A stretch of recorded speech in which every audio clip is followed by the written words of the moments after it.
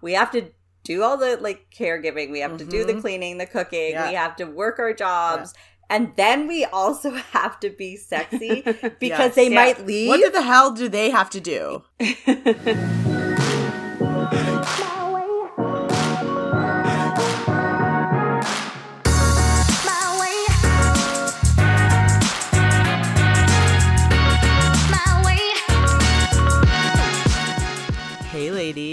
Hey ladies, and welcome back to Herspective. And what a sight I got joining the call with you today, Jess. You are pantsless.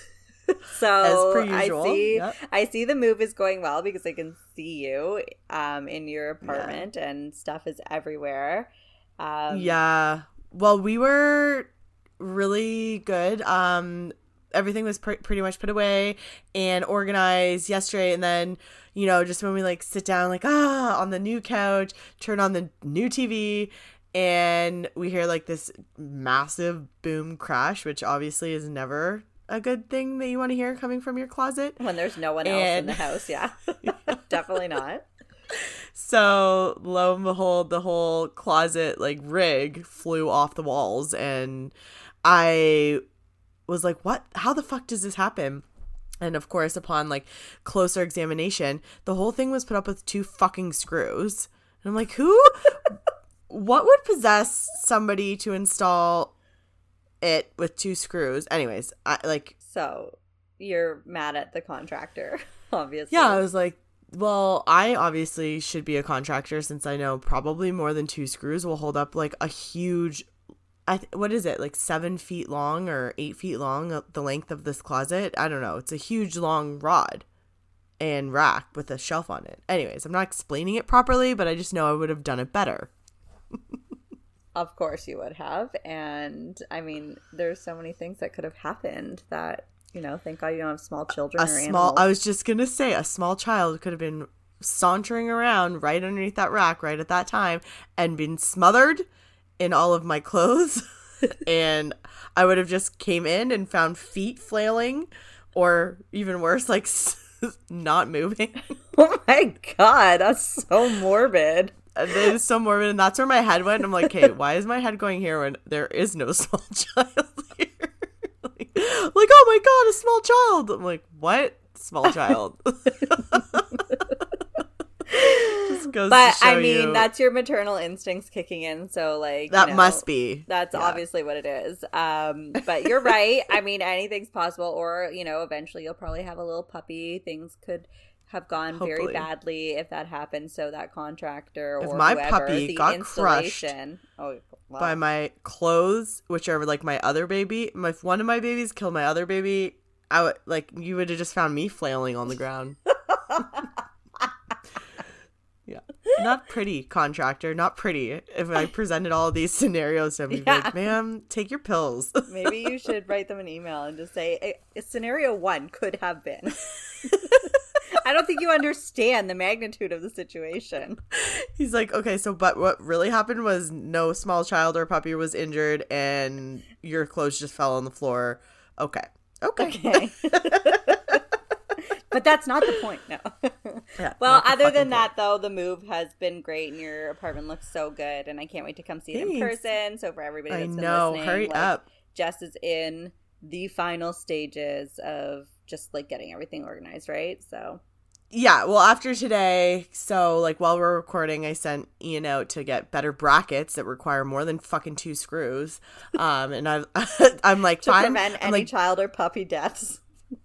I can't have that on my conscience. And so I'm like, literally, I want you to like hang from the hooks in there. I want to use all your body weight, make sure these fucking things do not come off, because and then something else, every time I hear a sound, I'm like, did something else fall off the walls? I'm like all traumatized, PTSD about all my stuff flying around. Only you. I know. And so, okay. Yesterday, I me, I'm handy, I'm crafty. I built my own plant hanging shelf, which I'll show you later. And so it's hanging, but then I'm like, oh my God, I put my very beloved Wandering Jew plant on it, and it's the best plant ever. It's huge, it's grown, like this thing is like, all of my friends are envious. Everyone that's seen it is envious. It's so big. And then I'm like, oh my God, am I trusting this shelf to hold another baby of mine? The shelf that Jess built? Yeah. But so I'm like, this could potentially fly from the ceiling as well. So anyways, no, I'm getting paranoia is getting a bit much. But you know what? Actually, it's so funny that you brought up plants, because I was thinking about that the other night and how we are very, very different. Like, as you know, I have multiple fake plants in my home because I can't actually care for living plants. My husband says, Justin's like, you have a black thumb. Like, what is wrong with you? And just to break it down, like, my artificial plants are alive and thriving. I just have they are say. Very happy. So green and luscious. Oh my God. My my real plants, on the other hand, the palm is dead. The black other and dead. plant, the palm in the spare room is dead. It's still in there. It's a corpse. But the why keep that? Because I feel like I can bring it back to life somehow. Maybe you can come help me. But the plant I have in the a feeling living that room thing's gone. Is alive, mainly because Justin feeds it and waters it.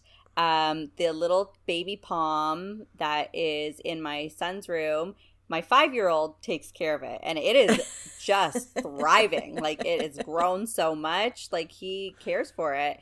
The one plant that the other living plant is some form of a cactus, I think. I put it in a pot on my wall in the living room. You know where this is. And I have never thought about it since that day, maybe when we moved in 5 years ago. It is growing at an extremely fast rate. It's falling out of the little hanging pot. And I've never shown it 1 ounce of love since the day I potted it into this plant. So that is the rule, though. That is the trick. People kill plants because they over water it. They give it too much attention. Show the palm any leave them love alone. And it died. I did leave the palm alone. It's dead. Some of them, okay. Let me be specific. Palms and other tropicals actually do need water. Succulents and cactus, they need water, but so few and far between. You're better off to just forget about it and be like, oh shit, when was the last time I watered it? Okay, well, here's some water, and they'll be so much happier than if you're there every week. Like, I love you, baby. Drown. So just leave them alone. Well, I guess our listeners weren't expecting to get a plant lesson, but that is a very quick overview of how to care for your plants, people, if you're like me. My thing is, though, I keep humans alive very well. I was just going to say, I don't think you're giving yourself enough credit. If you had killed your plants and your kids by neglect, then we'd have something to talk about. If my plants are dead and my closet collapsed on my kids, then we're just as bad over here. Then you probably should put down the microphone and go deal with that. But give yourself a bit more credit. You're raising actual humans. I judge you a little bit about the plants, but at least the kids are alive. Thanks for your honesty. Maybe we should show our listeners Lauren's plants versus Jess's plants, because you live in borderline a jungle over there. So see all of your. It's very actually hilarious. Plants. My boyfriend's best friend's girlfriend. Every time I go to her house, I'm like, oh my God, I love your plants, and they look so beautiful. But then my boyfriend sent a picture of one of my plants to her that she has, and she's like, okay, so I saw Jess's plant, and was she mocking me all those other times? Because what? And it was just the funniest thing ever, because I love all plants, but my plant is just doing so well. Well, come help me, because obviously I need it. But in other news, outside of horticulture, yes. So you have a Britney tidbit to share, which just is quick. Small but quick, but we haven't had it in a while, so I feel that our people need to be updated. Yeah, no, it's just obviously we're starved for any. Oh, sorry, I have 2. One of them is she may or may not be collaborating with the Backstreet Boys for a song. I don't want to put too much. Amazing if that's true. Yeah, and that's what I mean. I don't want to put too much emphasis on this, because what if it's not true, and then I've teased you all and for the best case scenario, and then the worst case scenario is that it just doesn't happen. So I don't want to jump to any conclusions, but guys, it could be possible. It was on Insta, so I feel like possible. Okay. Well, there's so many things wrong with that sentence. As I was that saying, we don't have time like, to get into. No, it's not. This makes no sense. And the next thing I read was, it was confirmed that her Instagram account is not led by her personally. It is led by her team, who is managed by none other than her dad. So again, not sure if that's true, but a little, if it is, which we all kind of think it is, because what the fuck else is going on over there? I have to stop you right there. I don't know if that is better. So, well, because he's just trying to be like, look, she's fine. Yeah, but you know, like, she still has to make. Was she forced to make those videos? Like, someone holds up a sign, read this, and do weird dancing, and like look like, you know, the friggin' crack whore on the corner with your black mascara running down your face and your extension showing. Well, maybe like, that's Brittany, her point. I love you, but like, if that is your caregiver trying to depict that you are fine, forced depiction, they are the worst at this. Because you don't look fine, you don't sound fine, and you don't act fine. So he needs to take like a class in, like, I don't know, forcing people to pretend they're all well and how to make them look good. I don't even know. Jesus. Yeah, like, because it's not working out. Anyway, it's a serious situation, Jessica. I know. You need to take a better class, like, confiner. Said no one ever in the world. All right, so we've solidified our place in hell. On that note, we have. Let's welcome our guest today. No, we really do. We really do. In all seriousness, we have such a great guest. Another episode that we've been wanting to do for a really long time. Yeah. Last week, we really wanted to get into some diet fitness stuff, which we did with Carla. And if you guys did not feel her energy, like, I don't know, you might be a corpse.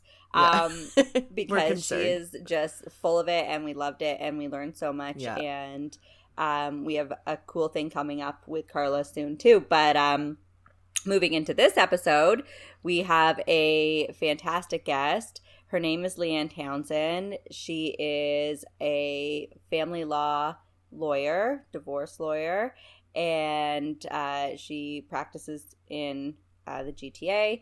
And she gave us so much information about really what divorcing and separation and that process looks like. And there was from a legal expert standpoint, you know, like, just pure facts about that stuff, with some advice peppered in. And of course, breaks down a misconception that she breaks down a few of them. Yeah, she breaks down a few of them that we were, like, kind of surprised about. You know, to preface the episode, Lauren and I kind of both don't have that much experience with divorce. We literally have zero, which is good and bad. I know, like, our parents aren't divorced. We're not divorced. So we have no experience with divorce.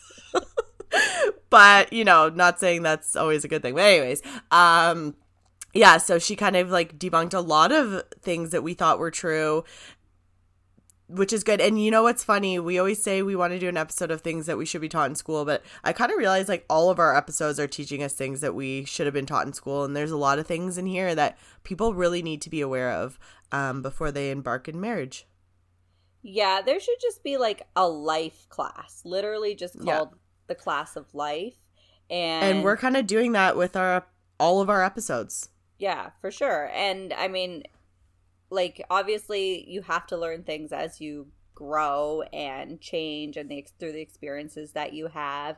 And our teachers shouldn't be expected to teach us every single little thing. Our parents should probably do some of that. And then again, just like going through life. But there could be like a high level kind of overall thing where, you know, category 1, mental wellness, category 2, diet and health and exercise, category 3, divorce. I mean, really, it's endless. But I agree. We should just be aware of these things, and we're not. So we're just not. And yeah, like, I mean, I'm in my mid-30s, and I kind of only knew about, like, the divorce process based on, like, what I see on TV, which is, like, probably the worst place to get your information. When I think of divorce, I think of liar, liar. And I'm like, okay, that's like the worst learning tool ever. Jim Carrey. Jim Carrey. Yeah, he's my teacher. But Leanne is so fantastic. She has her own podcast, and she's been on many podcasts. Carmelia Ray's, most recently the Better Love podcast. If you haven't checked that out, we highly recommend.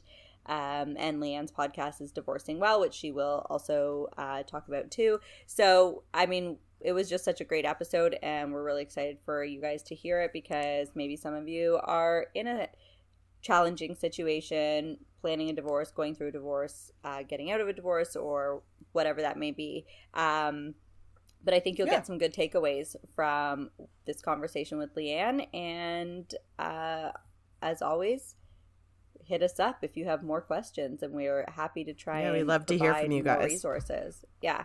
So, very excited to welcome Leanne to the show. Welcome, Leanne. Well, thank you for having me. I'm excited to be here. Yes, thank you so much. And we heard you on another podcast that may or may not be aired yet. We have some intel, but we wanted to... It did air this week. Okay, so then it will be out now by the time this episode comes out. So yeah, we met you through a mutual friend, and you just have so much insight, and we've been really wanting to talk about this topic today. Yeah, and you have your own podcast, which is awesome. So we'd love for you to tell our listeners a little bit about yourself and what you do, and actually a little bit about the podcast as well. So my name is Leanne Townsend, and I'm a family law lawyer. I'm a partner at the law firm Brody Thorning LLP in downtown Toronto. And as I mentioned, I practice exclusively in the area of family law, so all aspects of family law. My background is I was a Crown attorney for over 16 years. So I have a lot of background in domestic violence and domestic abuse. So I bring that to my family law practice. I have my own podcast, as you mentioned, called Divorcing Well.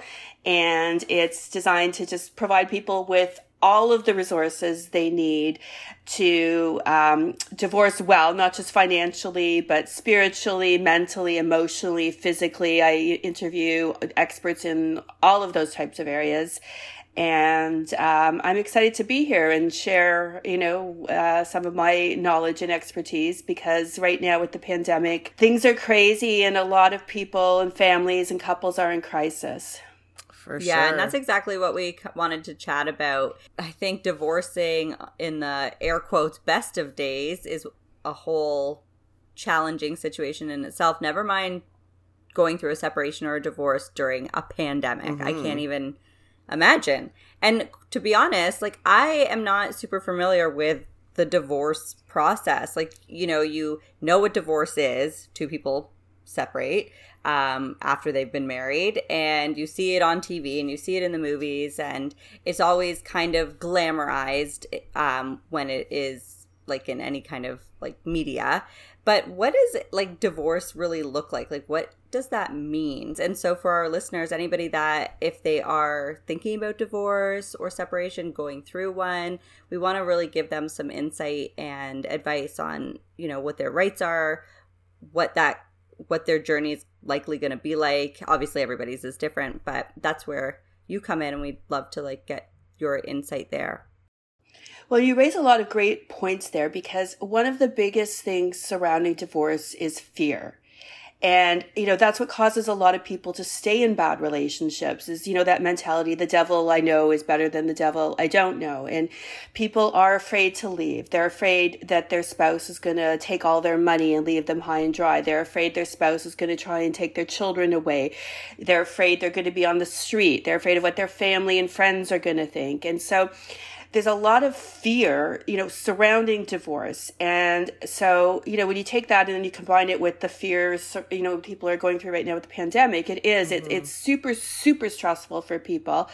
And, I always say knowledge is power. So if you're in a situation where you have a lot of fear about things, I mean, the best way to deal with that, and, you know, I'm biased because I'm a lawyer, but I truly, you know, believe this, is to speak to a lawyer. Like, set up a consultation. It doesn't mean that you have to be starting the divorce process just because you're speaking to a lawyer, but set up a consultation, put together your list of questions, and go and find out exactly what your rights are, what your obligations are, and then you can make a more informed decision and perhaps not have some of the fears that you might have, because maybe the lawyer is going to tell you, like, you don't need to be worried about losing your kids. You're not going to lose your kids, or, you know, this is the amount of money you're likely to end up with. And so at least you can get answers to some of your questions before you make that decision. And you know, some lawyers give free consultations. Some lawyers, you know, I myself give a reduced rate. I give a free 15-minute phone call, but for a 1-hour consultation, I reduce my rate for somebody.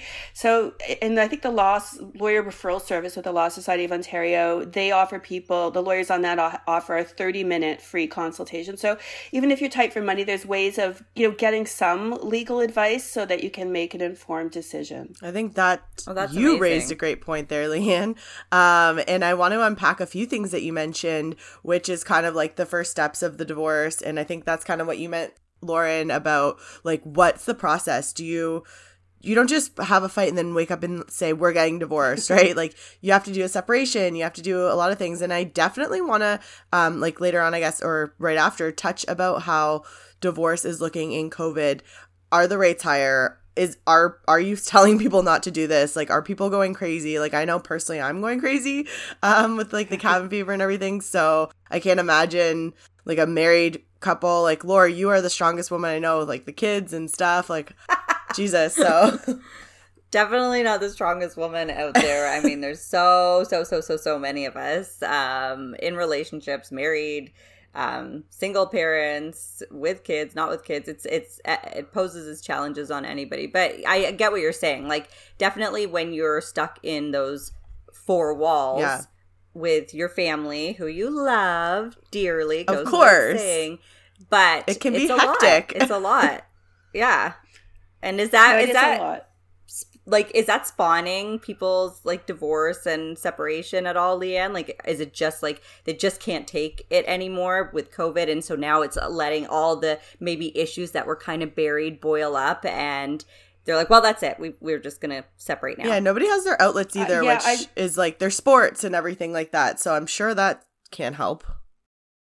No, I mean, definitely the you know, my practice is busier than it's ever been. So if that's my gauge, crazy. I have more and more people coming to me. And so I think people have had it. I think in the spring, people, you know, I think people were a little bit different. I mean, some people were down and whatnot, and the lockdown was affecting them. But I think now there's a lot of COVID fatigue going on with people. And so, you know, people have had it and people are cranky. I mean, I know even in my own household, my kids and I are fighting more than we did in the first lockdown.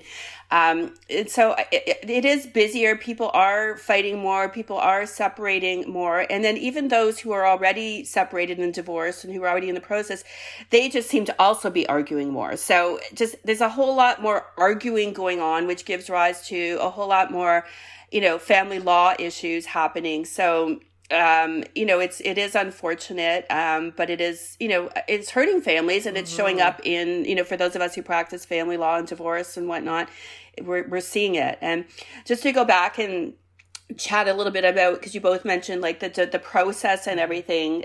So for listeners who are, you know, have questions about that, you know, normally the first step would be to consult a lawyer, and there's no, sort of cookie cutter divorce, for the most part, because if there was, we wouldn't need lawyers, right? It would just be, okay, I do this, I do that, and it's simple. But, you know, it really depends on a number of factors. It depends on whether you have children. It depends on whether you have complicated finances. It depends on the level of conflict with your spouse. So for some people, you go see a lawyer and maybe it makes sense to just do mediation and then just come back and have a lawyer give you advice at the end and sign off on something. For other people, you retain a lawyer and your partner retains a lawyer, and you complete financial disclosure and negotiate a separation agreement. And it's not, maybe there's a little bit of back and forth and a little bit of conflict, but it's not too bad. And, you go off with that, and then you can file for divorce.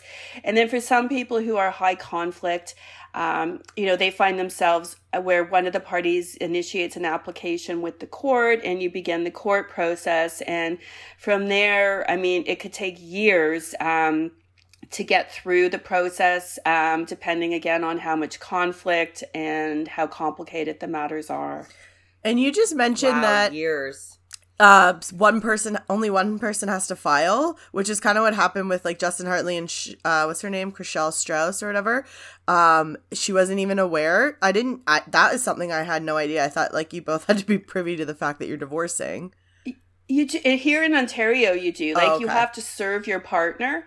So I don't know how, like, somebody could go and, like, file for divorce and have the process start without the other partner knowing, because they do have to be served with the divorce application here. So it's just for the TV show ratings that was. Yeah, I was say that might just be a media spin on that. Yeah. Yeah. So, but that's good to know. You can't, like, sneak attack your...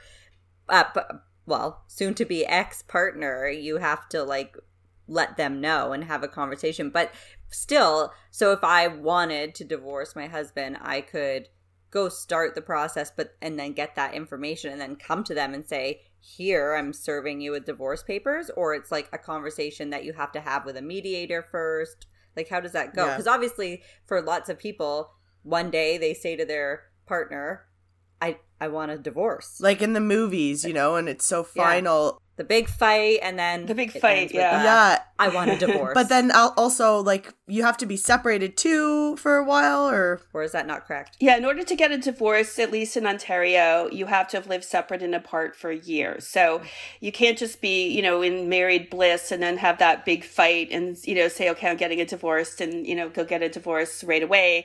You do have to be living separate and apart for a year. And if you have children, a judge won't sign off on a divorce unless you've provided measures in your application that show that child support is being properly paid in accordance with the federal child support guidelines. So if you don't have children, it can be, fairly straightforward.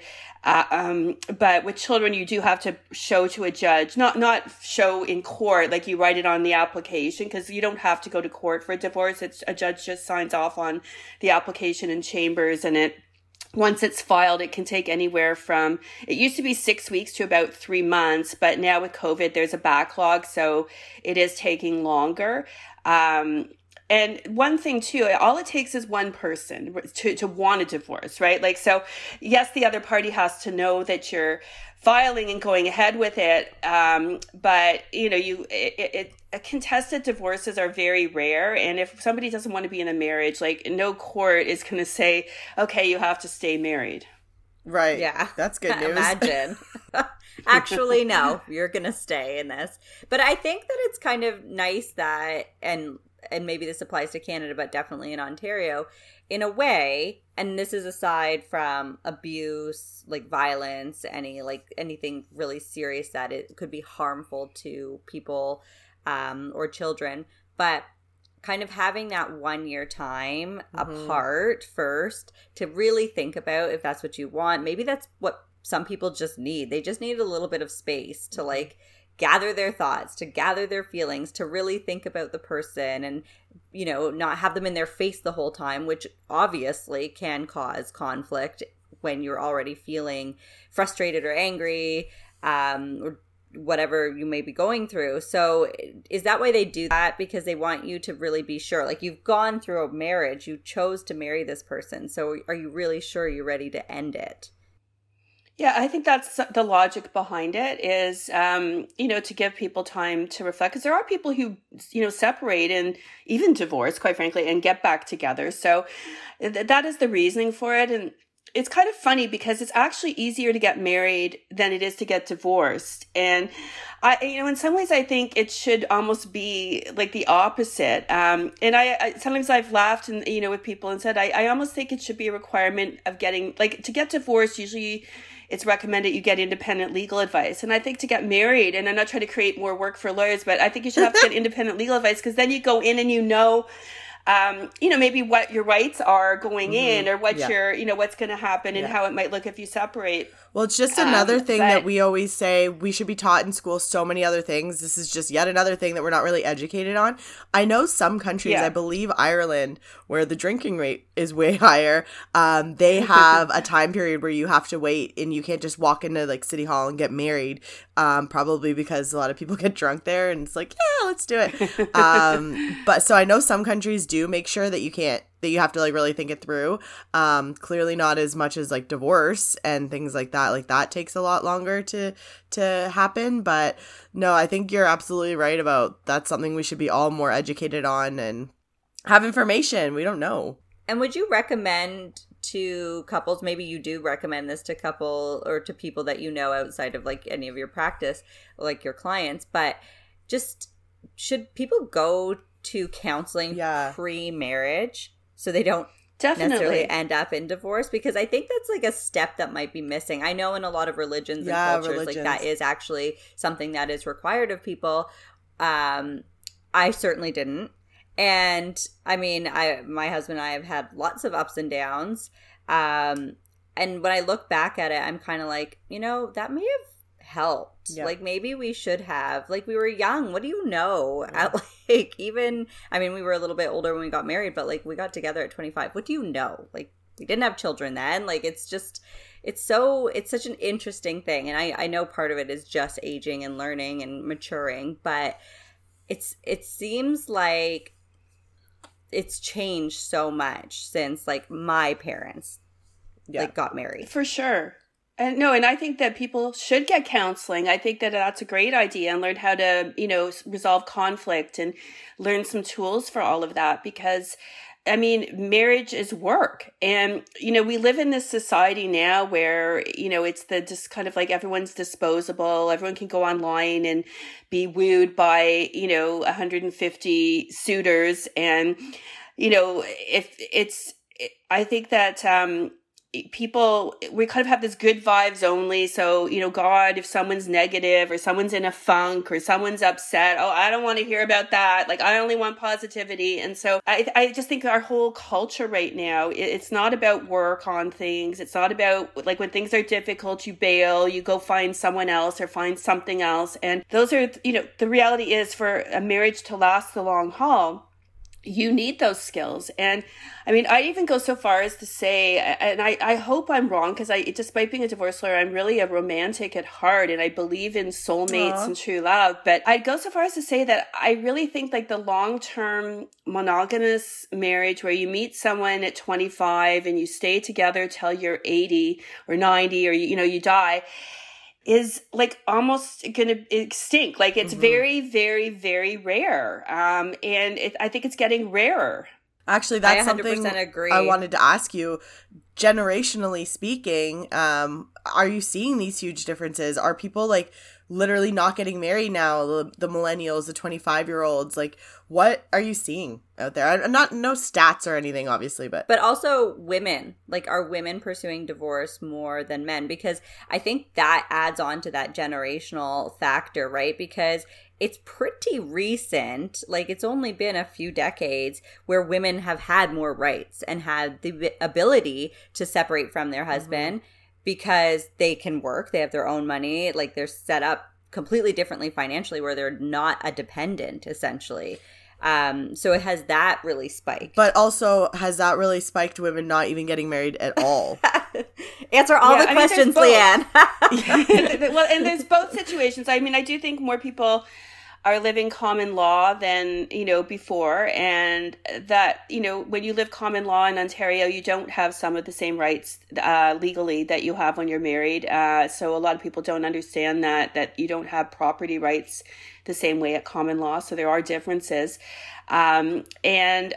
People, I think with the rise of, women empowerment and the women's movement, a lot of divorces, I don't have the statistics on my fingertips, but I recall reading that women initiate more divorce than men do. So I think that's, an interesting factor. A lot of men, they don't sort of midlife and beyond, like they're more comfortable just to stay in an unhappy marriage and try and, live separate. Like there's a lot of couples that almost live separate lives, but they're still married. Whereas a lot of women just find that kind of unacceptable to do. And, so they're the ones who, initiate the divorce. Yeah, that totally makes sense. That does. I mean, if you just think about relationships that you've been in, I do find that often men will kind of just stay unhappy.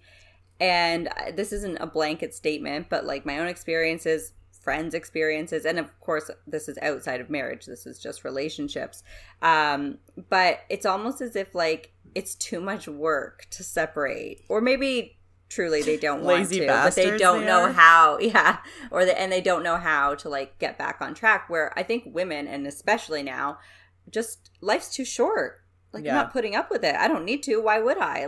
If you can't make me happy or we're not happy, I'm out. Yeah, I think it'd be rare for one to be happy and the other not to be. And I think that's true. And I mean, and the other piece is the financial. There are, absolutely. I sometimes find with the men, because still what I see more often is the man is usually the one who's making more money. It is changing, but we're still dealing with a lot of people in their, 50s and up that, where the man is, been more the breadwinner, the woman more the child raiser. And so there's a lot of people where they'll say they don't want to get divorced because of the children, but the reality is it's because of the money. They don't want to have their net worth cut in half. They don't want to have to change their lifestyle. And there's a lot of women who stay in unhappy marriages because they like the lifestyle they have. And, that's a sad reality, but there is a lot of that. I get that. Yeah. I mean, if my husband and I separated, our lifestyle would change quite drastically. It would be different. And I can totally see how a lot of people almost kind of you get, well, I don't want to say addicted, but customized and comfortable in your lifestyle. And then that's when you're kind of well, is it that bad? Can't we just, we could just stay together? Because I'm sure, this will pass. And then maybe it doesn't. And then that leads to more and more problems, maybe infidelity or just serious fighting, kids getting involved and they're being damaged there. Do you see that a lot? Yeah, I mean, I think that, and it's hard for a lot of people to know when to pull the trigger. When is it, when do I get a divorce? And so, I think it's comfortable to stay with somebody. And, if you think you can fix it, I would encourage people to, exhaust all avenues before they go and file for divorce. Do marriage counseling, do it with an open mind and real effort and really try. But unfortunately, I think a lot of people get to the point where there's just so much damage that's been done.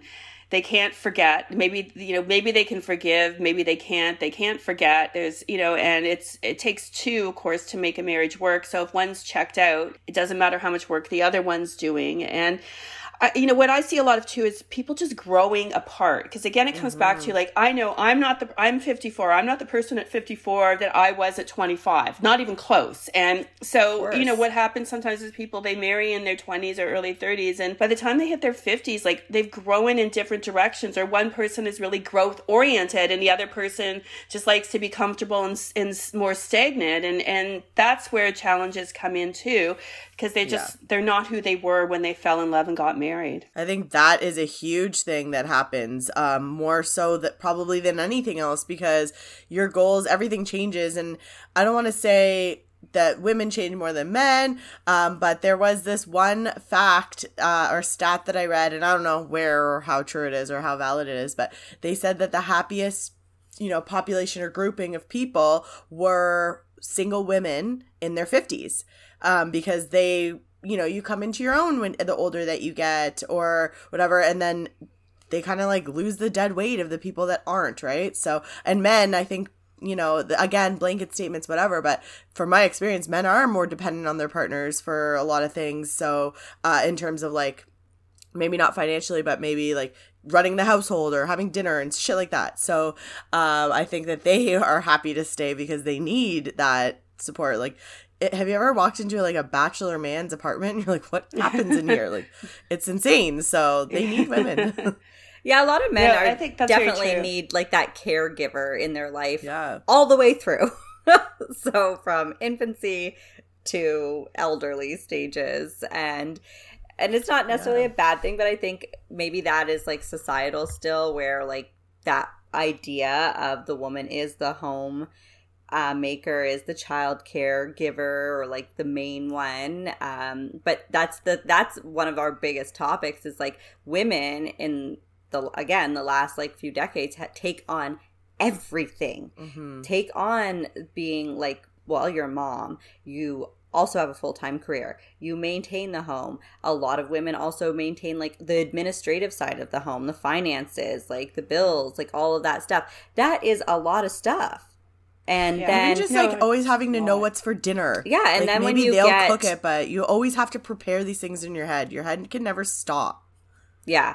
And so, like, I can see where women in their later stages, and Leanne, if you know this, based on, like, your experiences or your clientele, like, in their late 40s or 50s, do you find that's when women are, like, filing for the divorce? Because at that stage, like, if you had children, they're likely grown up and doing their own thing, and you maybe on your own are financially secure, and that's a whole other like lifestyle that opens up for you when you're not taking care of the children, and you don't have to prep like all these, you know, meals every single day. And then to have a partner who's like, yeah, great, the kids are gone now, I can just kind of relax and chill. And you're like, as the woman, like, no, like, let's go on a cruise and let's travel and let's do this. And so that's where like that conflicting personalities happen. So, like, and I don't know, is that the case? Like, are women in that kind of age range the ones that are like, I'm not ready to kind of just sit down?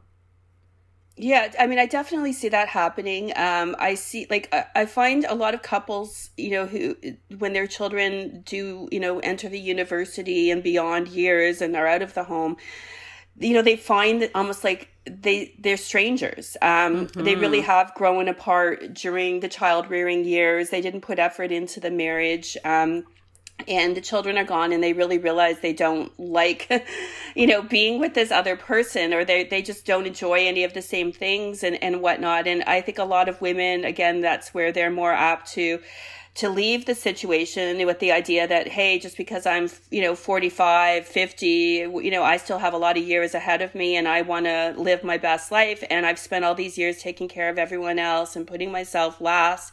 And I'm going to put myself, you know, at the head of the list. It's my time now. And, you know, and I think a lot of women, and I know, like, even personally, this happened to me to some extent when my kids are younger, like, you lose yourself in a sense because you're so busy taking care of everyone else and taking care of the household that you're like such a low priority on your list that you start to forget what it feels like even to be a woman. And it's like I find that especially women in unhappy marriages where, you know, they don't feel sexy anymore. You know, they feel older and frumpy and tired and all these things. And they've lost like what it feels like to actually be like a vibrant, attractive, sexy woman. And that affects the marriage as well, of course. But they've just so lost their identity outside of being a wife and mother. They don't even know who they are. And they've, you know, they kind of get to this point where they view it as, you know what, it's my time. I want to, you know, rediscover who I am and really thrive and step into my power. Yeah. We talked about that with Lisa from Lisa in the City, and that whole identity crisis that women often find themselves in because of the different roles and how they evolve over the course of, you know, when you first get married to having children to being a homeowner and, you know, whatever stages you do those things in. And I mean, that makes the most sense. Like, of course that would happen. And I think that, like you said, feeling sexy, I think that plays a huge role because, again, from my experiences too, like I've had my ebbs and flows with that, especially after childbirth, and then, you know, just kind of being that on the go mom constantly. You're just like, that's the last thing you're worried about is like what your hair looks like or your makeup or your clothes. The last thing you have like, time for. Also that. And then you kind of look in the mirror and you're like, I wouldn't want me. Why would somebody else want me? Like, and which is not true, but that's where we go mentally. Like, and it's a really unfortunate confidence thing. is hugely affected, I think, with all of those things, right? Yeah. When you're not looking your best. I know, you know, I fight with my boyfriend about this all the time because he's like, the fashion industry, it's like, it's all in your head. It's not real. What matters is, like, whatever. This man owns like 3 t-shirts all together. But I'm like, no, clothes are very important. They reflect how you feel, how you look. If you're not fitting in them because you just had a kid, or you know what I mean, if you're not like looking the way you want to look, that changes everything. And there are times when I look in the mirror like on an off angle, my whole day is ruined. Not consciously, but like I'm low. You know what I mean? I think those things are hugely, you know, it's not our fault. I don't want to say women, we do this. But they happen, and I think it can affect things. No, but I think that affects marriages. Like, I think that, you know, as women, we get so run down and taking care of everyone else. We don't prioritize ourselves. So we do, I don't want to use the words like let ourselves go, but we don't put effort into like looking, say, sexy, which maybe our husband might appreciate. And I think that's one of the weird, interesting things about getting divorced is, you know, if you're divorced and you want to meet somebody, you end up putting effort into how you look again because you're single and you want to look attractive. So you kind of, you know, even though you're still, in fact, you have more on your plate because you're now a single parent and you're juggling work and kids and household and all those things. But now because you want to meet someone, you actually are finding the time and energy to put into looking sexy or attractive, and because you have to. And so I think that it's just interesting how, you know, and I've been there. I know when I've been worn down with kids and stuff, I don't always feel like dressing up more or, you know, whatever. But I find I think you feel better when you do, you know, buy some new clothes that excite you and for sure, you know, do prioritize that stuff a little bit with yourself. If you look good, you feel good typically. But that is such an interesting point, and I have to unpack this a little bit because it's a conundrum. It's interesting for us as women, 3 women sitting here to say, oh, well, we recognize, you know, when we're not looking good and, you know, maybe we're not sexy and maybe that's why like our partner isn't, you know, like we're not vibing because like I'm not looking that great. And again, this is not like obviously the end all be all of the situations, but we have to do all the like caregiving. We have to do the cleaning, the cooking. We have to work our jobs. And then we also have to be sexy because they might leave or like the marriage may end. And again, I'm not putting it like, oh, well, you have to be a better husband or a better partner to like, you know, and that's why I feel this way. Or the woman is like, well, you know, just slap on some makeup and do your hair and he'll be good. Like, but it's just like another thing. It's like, where is the medium? What the hell do they have to do? Yeah, like what? I just think it's crazy because then, like you said, then say the divorce happens, you're single now, you do want somebody, so then it's like, well, I've got to look good, But then won't you just recreate that cycle? Because I mean, I guess if your children are older, but eventually we all get comfortable. You can't possibly be dolled up to the nines every single day for the rest of your life. Like, that's just unrealistic. You know, when that's portrayed in movies, they're obviously like the girls that jump out of bed really quick and do their makeup before their boyfriend or husband wakes up. We're like, oh my God, you're so insecure. Like, you know, then there's that stigma. Like, women really can never win. There's just so much emphasis on needing to look like perfect and beautiful and sexy all the time, or you're not gonna keep a man. But I think it's not so much like you have to look good. It's more like clearly when you're not like doing things like getting ready or doing things like for yourself, it's because other things are prioritizing, and you, like Leanne said, I also don't want to say let yourself go, but it's like it's a personal thing. It's like a mental thing. Like you're not prioritizing yourself, which will reflect in all aspects of your life, including like, you know, pushing for things that you need for a happier marriage or things that you need in general to make your life happier. And then, of course, you know, as you said, when you get comfortable with someone, that can become like the punching bag of your unhappiness and things like that, which can perpetuate too. No, and I agree with that. Like, I don't think looking good necessarily is all about like hair and makeup, although I am very much a hair person. Like my hair is like, if everything else can be falling apart, but my hair is going to be on point. But that's because that makes me feel good, right? Yeah. Like it's more for me than because I'm trying to look good for a man. It's because it makes me feel good and it's who I am. And that's what I think is important. Like, I think there's a difference between, and again, using that horrible term, letting yourself go and, you know, being dolled up and dressed to the nines and made up. Like, I think, you know, sometimes part of it can be, letting yourself go can be that you're just eating junk food all the time and you're becoming unhealthy because you're eating junk and you're gaining weight and you're not moving around and, you know, and then you're down, you're feeling down because your energy's low because you're not taking care of yourself. Like, to me, that's, aside from the physical aesthetic, like there's just like a whole, you know, physical health and mental health piece that comes with just taking care of yourself and having, you know, a positive, happier mindset versus feeling just worn down and tired and having no energy for anything in your life. And we also, as women, like, we have so many things put on us. Like, that's the problem. Like, you know, what we're taking care of kids. We're you know, now we're supposed to have kick-ass careers. We're taking care of kids. We're supposed to look fabulous, be sexy, work out, be chefs, do all this organic, healthy shopping and cooking. And like, we can't, like, you can't do all those things. You just can't. And men don't have those same pressures on them.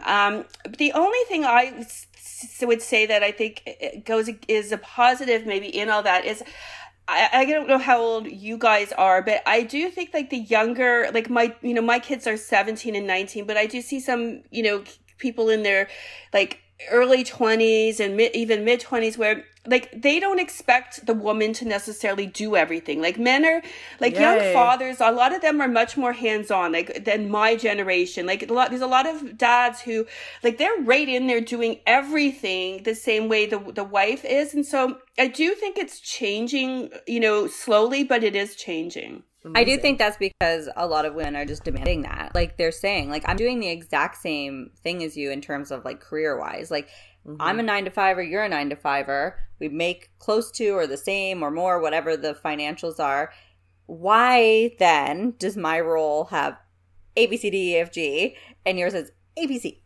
So I think women are kind of like, if you want to be with me and you want to do this with me and we're living the same kind of lifestyle and we have the same kind of demanding career, then everything outside of that has to be the same and equal too. And for sure I see those changes, but like, I'm in my mid-30s and I have 2 children and we do have a good balance, and like, he's very much the like fixer, all the like man jobs, as I call them, the garbage, anything like that.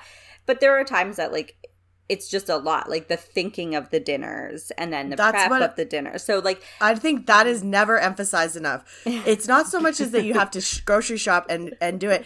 I spend sometimes like hours. What am I going to fucking make for dinner? You think they have any of that stress? No.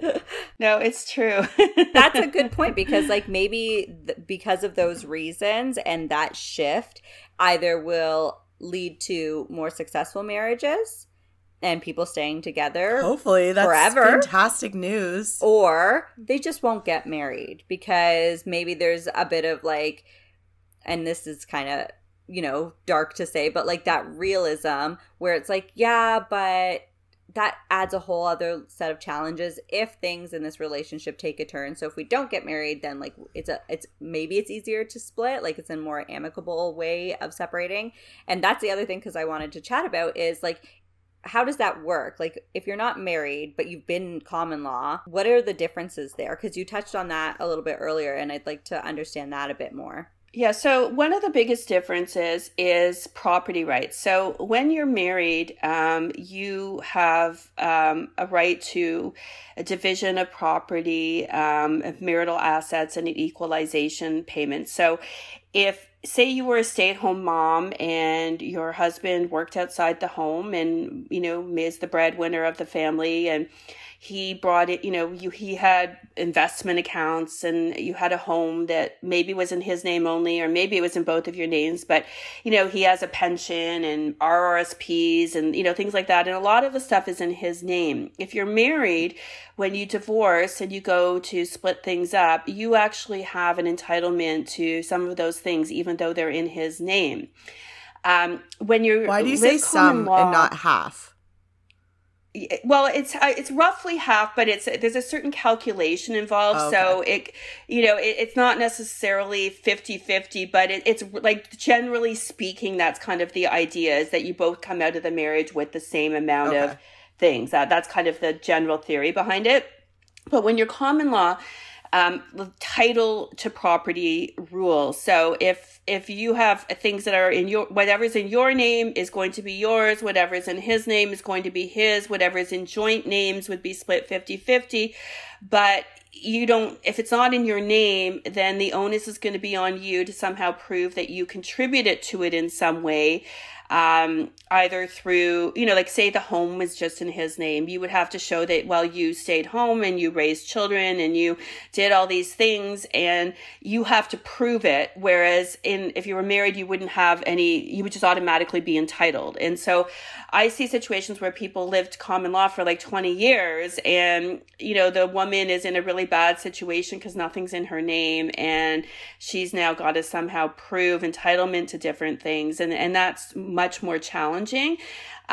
With respect to spousal support as well. So if you're married, you're automatically, well, not automatically entitled, but it's an automatic issue. So, I mean, spousal support depends on need and means, and not everyone, obviously if you're earning roughly the same amount of money, no one's going to be entitled to spousal support.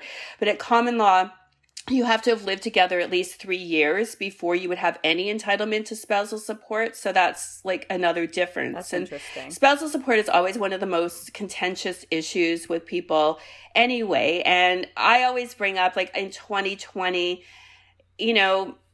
should we have spousal support? Should people be required to support someone else because they were married to them for 8 years of their entire, 80-year life? It's a little interesting. Like, how long does that spousal support last? Like, are you allowed to have a new boyfriend and your ex is paying for you? Like, yeah. Yeah, how does that work? You are. And that's spousal insane. support generally lasts, like, the rule of thumb is 50% to of the length of the relationship to the full length. And it depends on a variety of factors. But so say you were married 10 years, you would be roughly entitled to spousal support for somewhere between 5 to 10 years. But if you were married like sort of 20 years or more, like, spousal support could be indefinite. Wow. And that's so interesting. And you say spousal support even if you were in only a common law relationship, and that doesn't even matter if there was kids or not, because that's separate, right? Spousal support and then child support. That's correct. So even at common law, if you've been together more than 3 years, you could be entitled to spousal support or have to pay it. And that's on top of, like, any child support. And is that because in the situation, if someone doesn't work or wasn't working, you were kind of like the home care person? Or say, like, I was with someone for 3, 4, 5 years and I had a full-time job, but I didn't make nearly as much or much less than my partner, and then we separated, I could go for spousal support? I could ask for spousal support? Yes. I think it's for the women that, are working 3 jobs because their husband's going to med school or law school and they're supporting their shit, and then they go off and go be rich and then have affairs or whatever. I think that's a very romanticized situation. That's from an actual movie. Yeah. So there are situations like that, though. I've had clients in that situation. But I also think it's for women who, like, gave up their work to raise the children while the man worked. But the problem is there's a lot of these situations where both parties are working and the man, I'm saying the man again because it's still more commonly the man, but it could be the woman, and that is changing. But, like, I know myself because I work very long hours and I have a very stressful job and I earn a not bad income. Like, I would hate it if I had to support someone else, who maybe was working, less hours. They had their 9 to 5 and they had a lower stress job, and you know, from my efforts, I had to pay them because I'm working my butt off. I that would not make me very happy. I'll be honest. Yeah, so what do you do? Not live with someone to protect yourself? Like, what do you do now? Well, that's where you can, again, have like prenuptial agreements, cohabitation agreements, things like that, where you get your spouse to sign off on spousal support, or you have some formula that if you end up being married this number of years, this would be what the spousal support would be. If it's this many years, like, I think that type of one is fairer. Like, so the sort of the longer you're together, the more you might be entitled to. But a lot of, I have a lot of clients come to me nowadays where they both are going to waive it. And, I think that's not a bad thing either in 2020. Yeah, I think if that, like, financially, if that's a possibility, like, again, every situation is different. So, like, if you're someone who didn't work because you were raising children or maintaining a home or, whatever the situation is, that's one thing. But, yeah, if you were together for X amount of years and then you just, like, now you're not together, but you do fine on your own, that's hard because, like, that's almost spiteful. Like, if you're taking an additional chunk of someone else's income, that puts them in a different position. So, like, unless you're like, I hate you so much, I'll do everything to ruin your life or make your life very difficult, which I'm sure does happen. I get that. But on the other side, like, I think we just need to be decent humans. But it's really interesting because I didn't know that was an option for common law. Like, my understanding was more like your common law, but whatever you bring in, you take away. And I don't know if I would ever have, like, the wherewithal to think about, like, oh, we need to have, like, a common law agreement or cohabitation agreement. Yeah, like, when do you whip that out, like after you're dating? Even the prenup, like, my husband and I, we're not on that level financially where we're like, well, we need a prenup. But it is just really interesting to think about, and it's good to know, like, what that really means and what that really looks like, because, again, you just hear these words, and I don't think the majority of people really know what that means. No, and I mean, I always tell people who are presented with one or who want one, like, that you do have to look at a marriage as it's a partnership, it's a business and too. There is money involved. So you need to have, like, almost like a business mind to it. So when you're presented with an agreement that somebody wants you to sign, like, I tell them, it doesn't mean they don't love you. Don't like, take the emotion out of it, because that's, it doesn't mean this person doesn't love you. It doesn't mean that they don't think the marriage is going to work out. It doesn't mean any of those negative things. It's a very practical business decision to have. And, because I think people get offended when their partner presents them with something like that. And I'm just, my message would be, don't be like, when half the marriages don't work out, it's just a realistic business decision. And it doesn't, and especially if you're having, like, a second marriage or you're marrying later in life. And, I find when people have children, they want to protect their children. They want, if they've worked hard and they're 50 years old, they want, a lot of their money maybe to go to their children, not to leave their, they don't, if they get divorced, they don't want their spouse taking a whole bunch of stuff, and it's a second or third spouse. And so I think it's just a realistic thing. And at the point we're at here in 2020. I think a lot of the things are romanticized, like marriage is supposed to be for love. Well, let's just be realistic, because if you've ever been through a divorce, it's not very loving at that time. So it makes sense just to have all your bases covered. And I wanted to know, like, from your experience, how many of them are really ugly? Are people still super hot a year later? Like, is it spiteful? Are most of them really, I guess amicable, or like, still like, no, I want the best for them? Like, how does that look? Is that what's more common? No.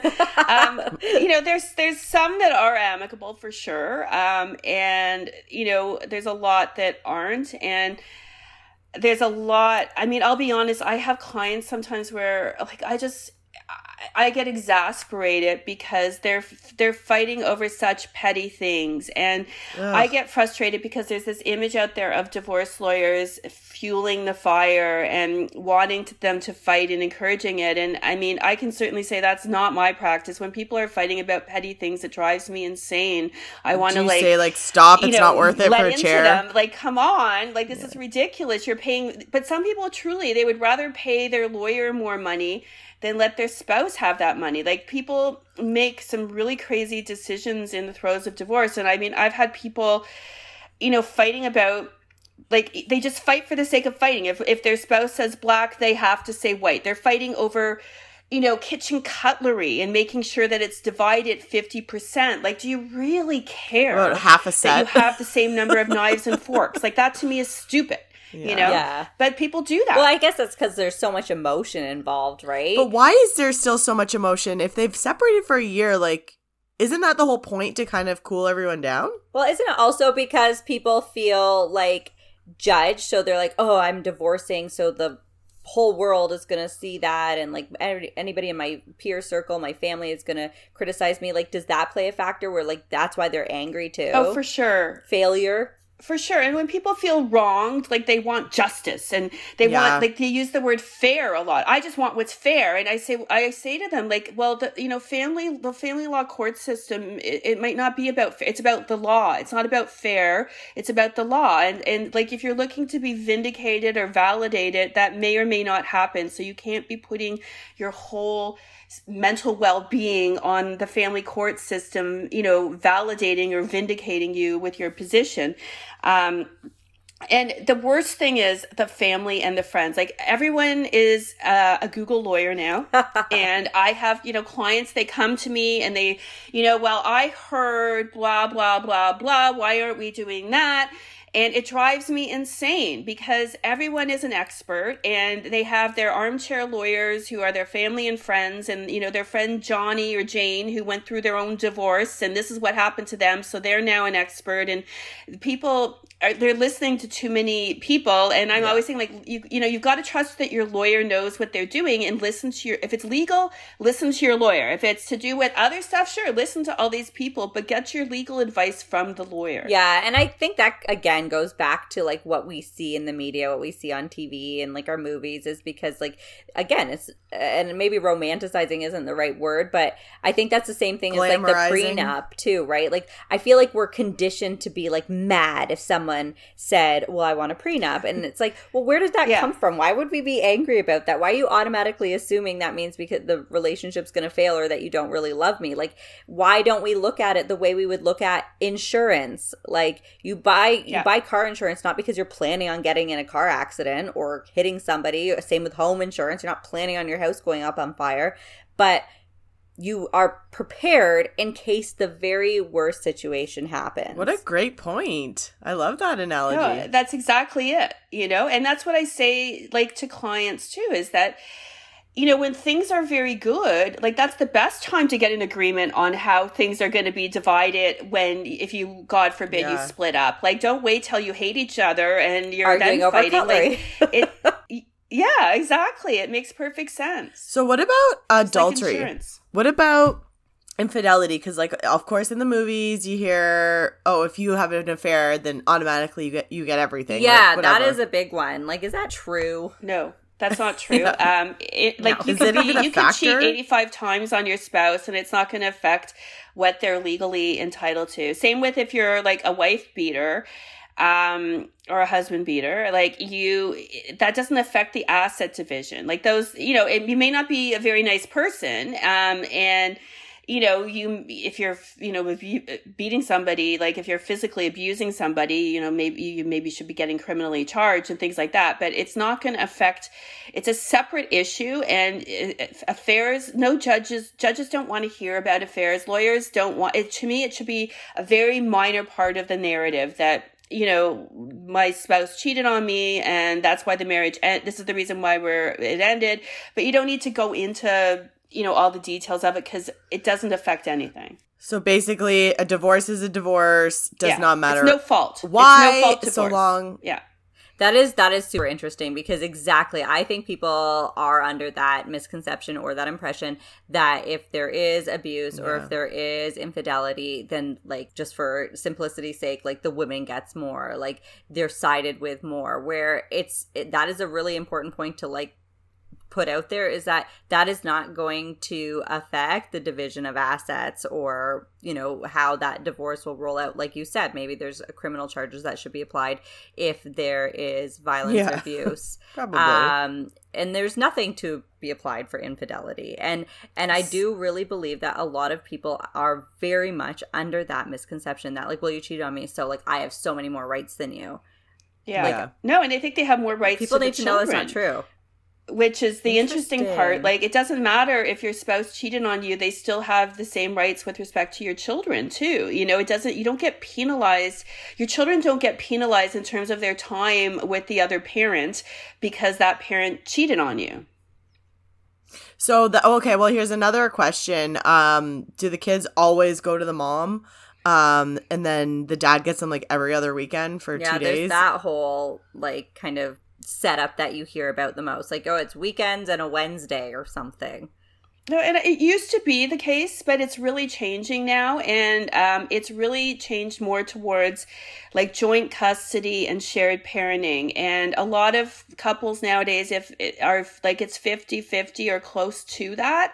And the courts look at it that if dad wants to have the children half the time and dad is doing it, isn't just going to put them off with a babysitter or grandma or whatever, then dad is entitled to that. And it drives a lot of women crazy because when they were together, they'll say, well, he was never home. I was the one doing everything. I took them to all their doctor's appointments and dentist appointments. And I prepared their lunches and I did this and I did that. And he did nothing. And so they think that they have more right to have more time with the children, but not necessarily, because if dad is willing to do those things now, the way it's viewed is that then he should be given that opportunity, and that it's better for the children to have as much time with both parents as possible. And so I find I get a lot of female clients, and they get so upset about that because, that was one of the issues in the marriage, was that he didn't help with anything. Mm-hmm. And now he's saying, oh yeah, I'm going to do all these things. Well, I mean, it's up to him if he wants to wing it. Like, I'm sure they won't be eating the most nutritious things or whatever, but if, I guess they're kind of like, it's better that he's gonna do something than not have their dad. Yeah, and that's, like, again, a bone of contention, is that, like, people will say, well, like, when they're at dad's, they're going to McDonald's all the time, or they're this, but the way the courts view it is that, like, that's not a reason to take someone's time away from their children. Like, neglect and abuse are, like, when child is with dad, they're not getting fed, or they're missing school all the time, or dad's passed out drunk on a regular basis. Like, those are reasons. But, more extra trips to, 5 trips to McDonald's rather than a healthy meal is not a reason. And that's interesting, because that's still, the way you laid that out, it still sounds like it is skewed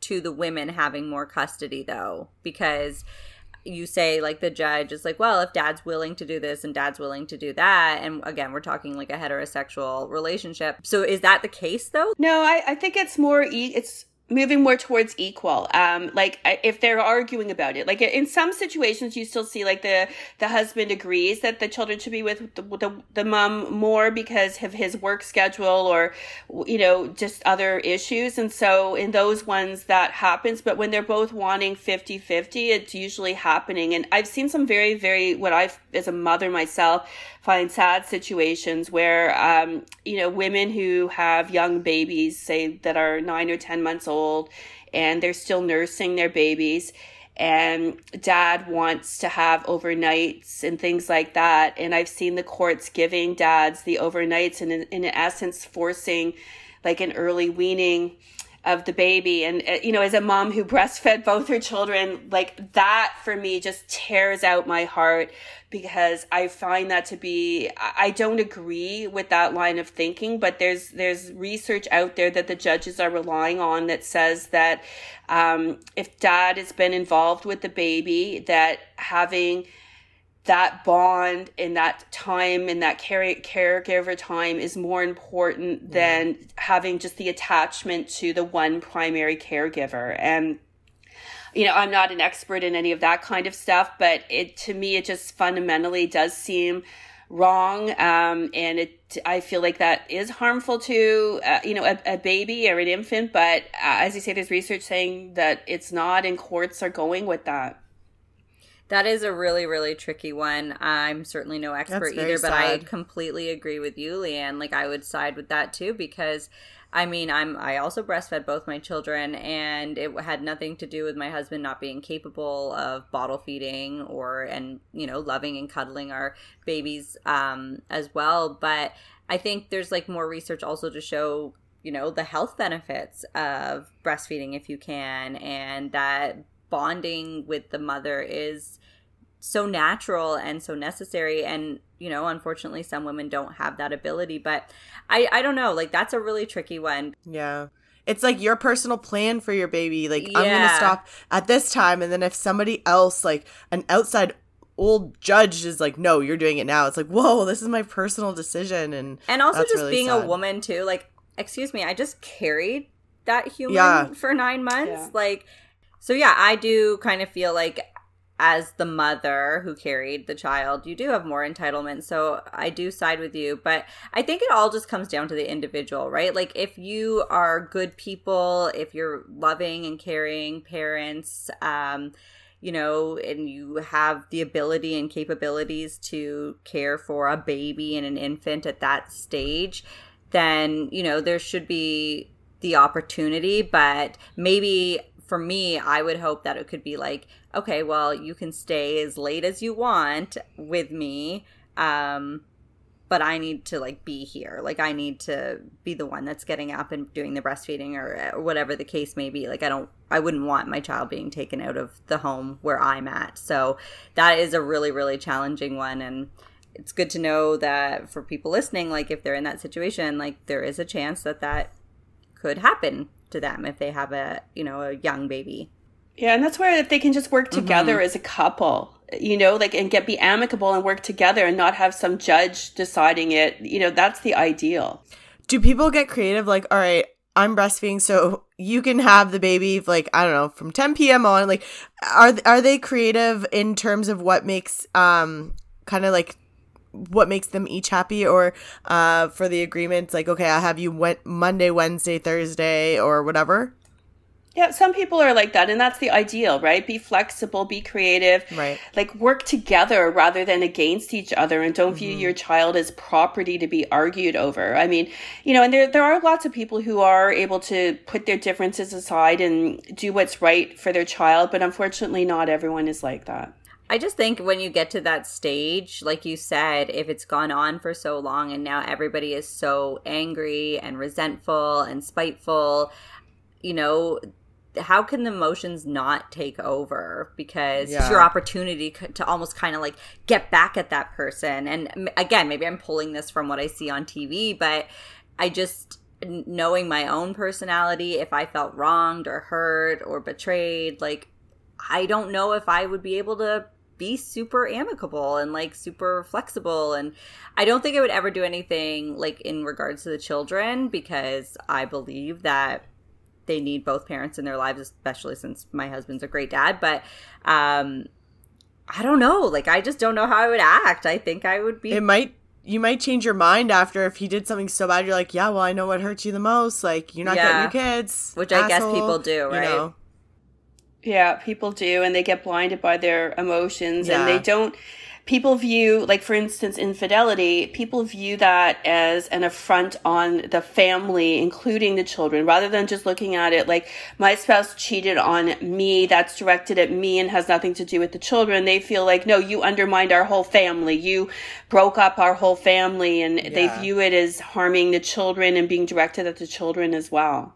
I mean, this whole conversation has been so informative. I know you answered a lot of our questions. You debunked a lot of misconceptions and gave a lot of good information here. So I hope anyone listening doesn't need the advice, because, of course, divorce is still, at the end of the day, you know, like, you hope it's good, but sometimes it can be really tough. So I think the leave home from this episode would be to be educated, you know, talk to a professional. Don't just try to perform your own legal counsel. Perform your own counsel. Any last minute tips that you want to send our listeners off if they're facing divorce? Just to always, like, try and take the emotion out as much as possible. View it as make business decisions, and always, always, always put the interests of your children first. Yeah, that's great. And I hope that anybody that might be in that situation can take what you've said and really listen. And just another point, I think what we talked about earlier on is maybe consider doing some marriage or pre-marriage counseling, and make sure, like, this is exactly what you want, and this is who you want, and, you know, think forward that you are going to change. If you're 25 now, you know, obviously we can't predict who we're going to be at 50 or 60, but just consider that those changes will happen. And if you think it will be different regardless. Yeah, like once our children move on and they're living their own lives, like, do we have a plan for us as a couple and how to maintain being a couple during those times when you're pulled in 100 different directions? Like, I've heard a saying that you never stop dating when you're married, because that is how you kind of keep that like fire going. And I try and practice that in my marriage. Sometimes it's definitely hard, but yeah, I think that we've learned so much, and so thankful to you, Leanne, for taking the time to chat with us. One last thing, Leanne, I wanted to ask you, and if it's too personal, don't answer, but as a divorce lawyer, are you like jaded against relationships? Not at all. You know, as I was touching upon earlier, I'm still a romantic at heart. I believe in true love and soulmates. And even though I'm still single, I still believe I'm going to find my, you know, true love and soulmate. And so I totally still believe in love and marriage. So there you go, from a divorce lawyer. Amazing. That's great news. Well, thanks, Leanne. Tell our listeners where they can find you. Yes, the best place to find me is on my website, which is www.leannetownsend.ca. My firm website is www.btlegal.ca, and I'm all over social media. Instagram, Leanne Townsend Life is my biggest platform, but you can find me at any of these places. Amazing. Thank you. And as always, you can follow us at herspective_podcast. And please remember to rate, review, and subscribe, especially if you love this episode. And Leanne, just list your podcast one more time, because people may want to check it's you out. It's Divorcing Well, and you can find it on all platforms where, you know, podcasts are in terms of Apple, iTunes, Spotify, and lots of others. Amazing. Well, again, thank you so much. Thanks, Leanne. Thank you. It's been a pleasure. Thanks for having me. Thanks. Bye. Bye.